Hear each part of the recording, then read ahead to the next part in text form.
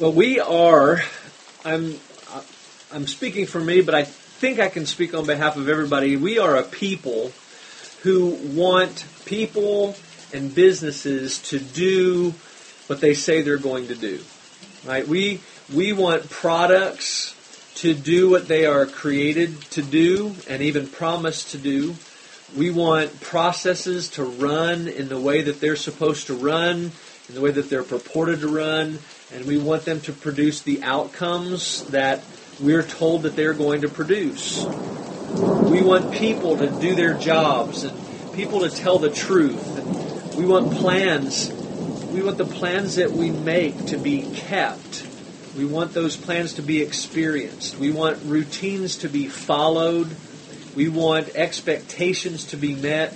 And the bottom line is, when we think about all those things, we want lifetime warranties and guarantees for all people, all products, and all plans in our lives. It just would make us feel better. Very few people at all like surprises. Very few people like unexpected change. Most, of course, do not like failures or don't like to fail.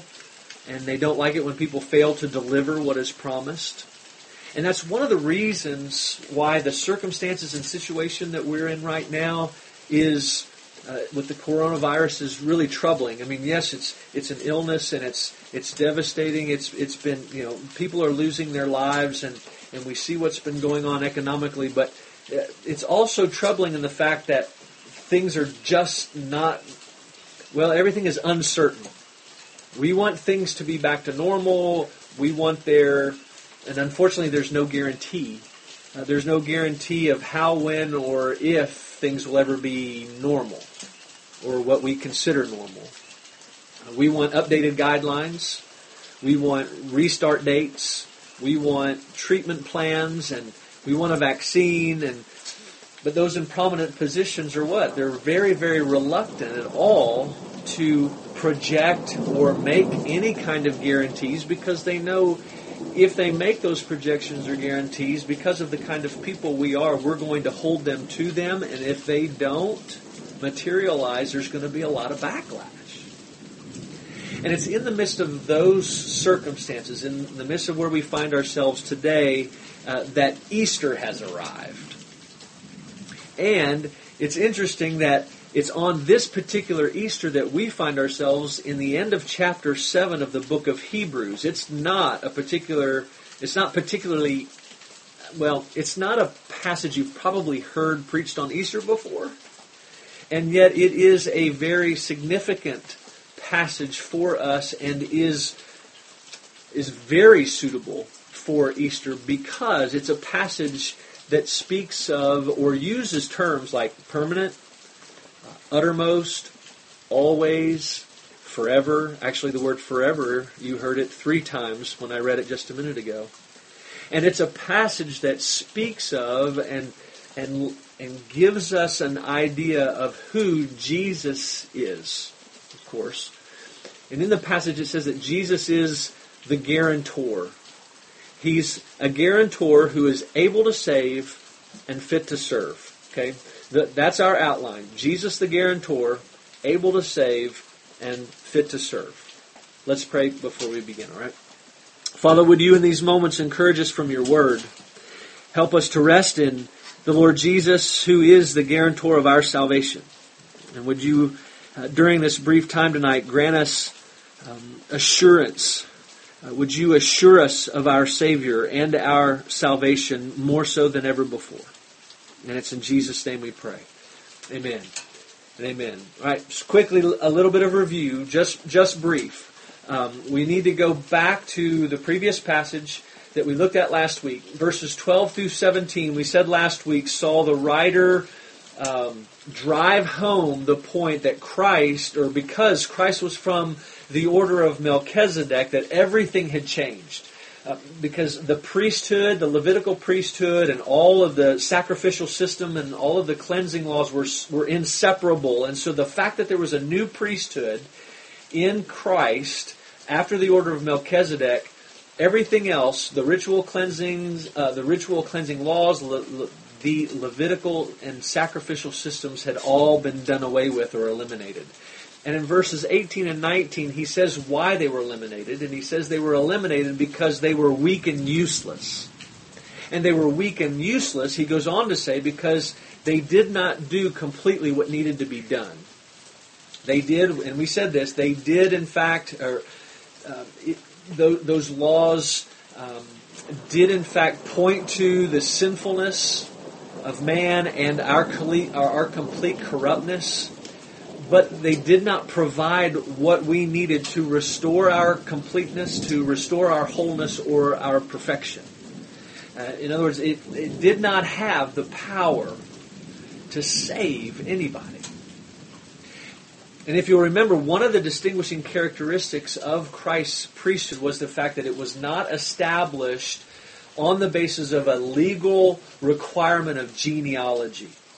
In other words, all the Levites had to come from the tribe of Levi. They had to follow after Aaron. But Christ was completely different. Christ's priesthood was founded on the basis of an indestructible life. And we used this, and we said that an indestructible life, another way of putting that was that his priesthood was based upon his resurrection. The fact that he had risen from the dead, and that he would live eternally. And that's why the following passage is perfect for Easter, because we're talking about the importance of a risen Savior. Now, Christ is risen. He is risen indeed. Thank you, Aaron. All right, let's look at Jesus the guarantor, okay? Look at verse 20. In verse 20, the writer adds to this argument that he's been making about Christ's priesthood. And he's saying, of course, that Christ's priesthood is better than the Levitical priesthood. And he does so in this passage once again by referring to Psalm 110. Look at verse 20. And it was not written without an oath, for those who have formerly became priests were made such without an oath. But this one was made a priest with an oath by the one who said to him, the Lord has sworn and will not change his mind. You are a priest forever.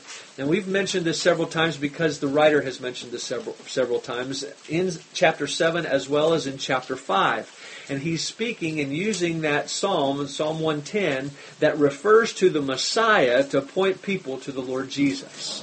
Psalm 110 speaks of a Messiah who would save his people. And the writer uses the psalm to stress the oath that God had made to the Messiah, just as he had stressed the oath that God had made to Abraham back at the end of chapter 6.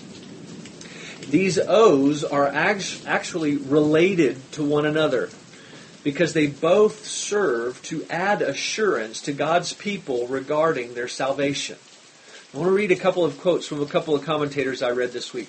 One says this. He said, God's covenant with Abraham was his promise to bless him with salvation, along with all who look to God in faith like Abraham did.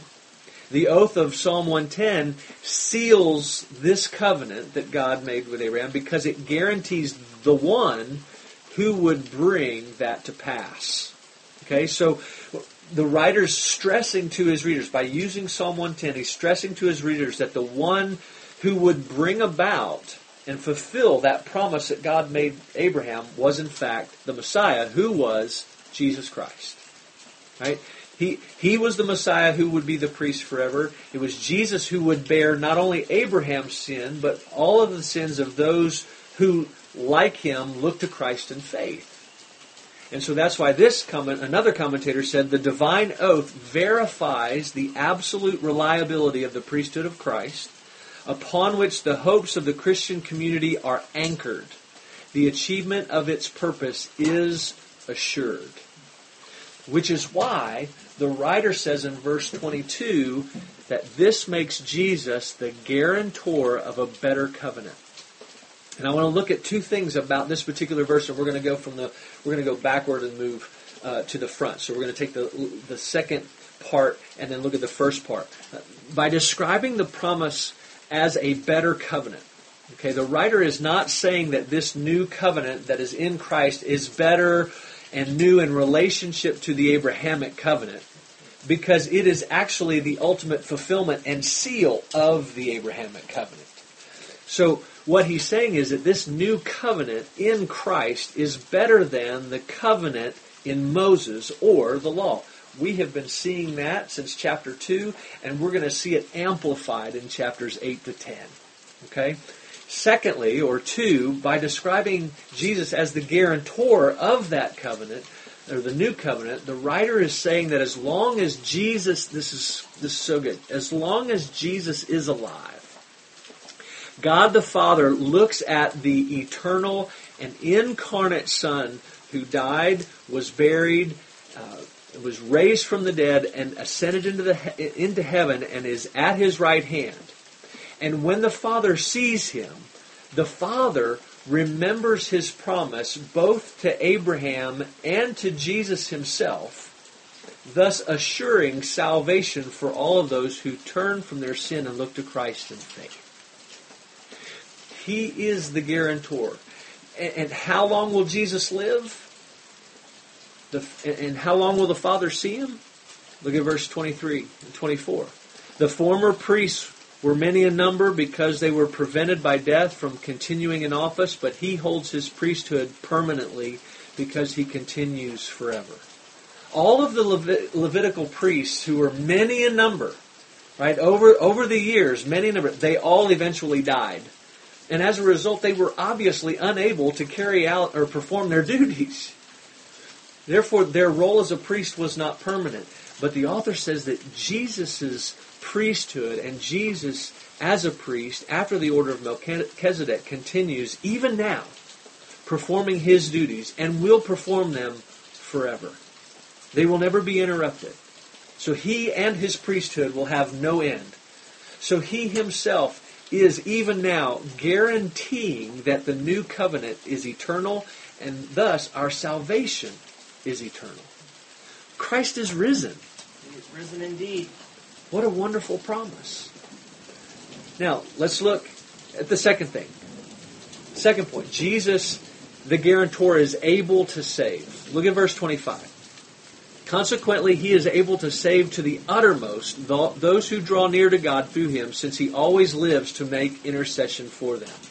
Now, why and how is Jesus able to save? First, the why. The word, you'll notice in verse 25, consequently, means or links what's just been said with what is to follow. So the writer is saying that Jesus is able to save because of His eternal priesthood. He's able to save because He is, in fact, that guarantor of a better covenant. But how does He do that? How is He able to do that? And the answer is, and the writer answers it, by interceding on our behalf. Right? He is seated at the right hand of the Father, having completed His redemptive work, having completed His purifying and justifying work on the behalf of His people. But that doesn't mean He's just sitting around and waiting to return.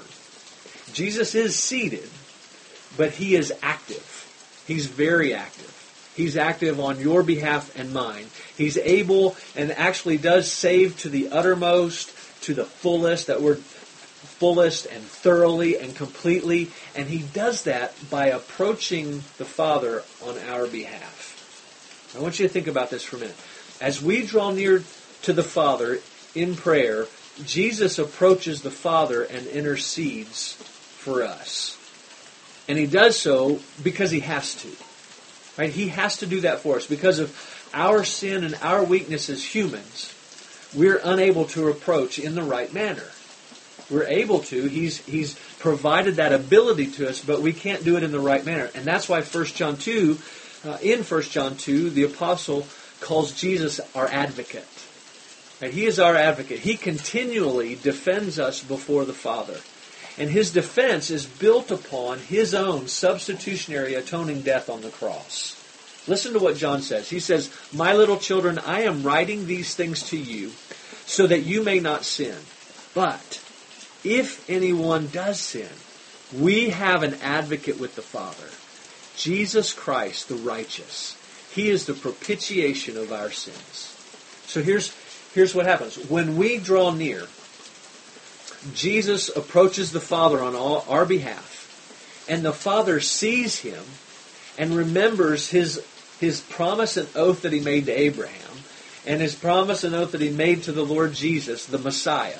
But he also, at the very same time, sees the incarnate Son, and he sees the 5 scars. He sees the wounds in his hand, he sees the wounds in his feet, he sees the wounds in his side, and he knows that the debt that we owed has been paid, and that the law has been fulfilled, and his will has been accomplished completely and finally, as we said on Friday night. He is risen.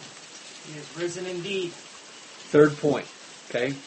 Not only is the guarantor able to save, but he's also fit to serve. Look at verse 26. For it was indeed fitting that we should have such a high priest, holy, innocent, unstained, separated from sinners, and exalted above the heavens. He has no need, like those high priests who offer sacrifices daily, first for his own sins and then for those of the people, since he did this once for all when he offered up himself. For the law appoints men in their weakness as high priests, but the word of the oath, which came later than the law, appoints a Son who has been made perfect forever. The writer says it was fitting. And in other words, Jesus was and is perfectly suitable as our high priest and meets our every need as sinners. So think about this. Where we are sinners, he is holy. Where we are guilty, he is innocent. Where we are tainted, he is unstained. Where we are corrupt spiritually, morally, and behaviorally, he is holy, blameless, and pure. Where we give in to temptation easily and frequently, he, even though he took on our flesh and knew our every weakness and frailty, stood firm and never succumbed. He was one of us, but he was separate from us because he knew no sin. Because of his sinlessness, he did not have to do what the Levitical priest had to do. He didn't have to make a sacrifice for his own sin before making a sacrifice on behalf of the people. He didn't have to repeat what the Levitical priest had to repeat day after day and year after year. He offered himself once, for all, never to be repeated, because his sacrifice of himself did what no other sacrifice could do. He was and is a perfect priest forever. He is risen. He is risen indeed. Aaron's doing really well, isn't he? I hope you are too. Now, let me encourage you 3 things, okay, as we kind of wrap up this Easter evening, all right? Because Christ is risen, because he is our guarantor of a better covenant, because he's able to save to the uttermost, and because he's fit to serve, he is therefore an all-sufficient intercessor. All-sufficient. He lacks nothing. That means, listen, brothers and sisters, we don't need to pray to angels. We don't need to pray to saints. We don't even need to make sure we're practicing as many so-called spiritual disciplines as we possibly can to draw near to God. We also need to remember that our confession isn't what saves us. Jesus alone saves. He alone saves us. He is our perfect high priest. He is our advocate who claims us as his own on the basis of his cross. So we don't have to fear judgment. Right? Why? Because as we read earlier in our assurance of pardon, when we say, there is now no condemnation for those who are in Christ. But even more so, we need to remember that God is not hostile towards us, and Jesus is not defending us in a way because God is somehow trying to get after us in some angry and hostile way. That's not what's going on. What's going on is that the Father, we have to remember that the Father sent the Son to save us because he loved us. And that love has not diminished. It is the same. We are his beloved children. He loves us as his beloved children. He loves us in the Lord Jesus, who is our advocate and is not ashamed to call us brothers and sisters of his. That's one. Number 2, because Christ is risen, in this season of uncertainty, And it is a major season of uncertainty. The one thing that we can be more sure of more than anything else is not death or taxes. It's our salvation.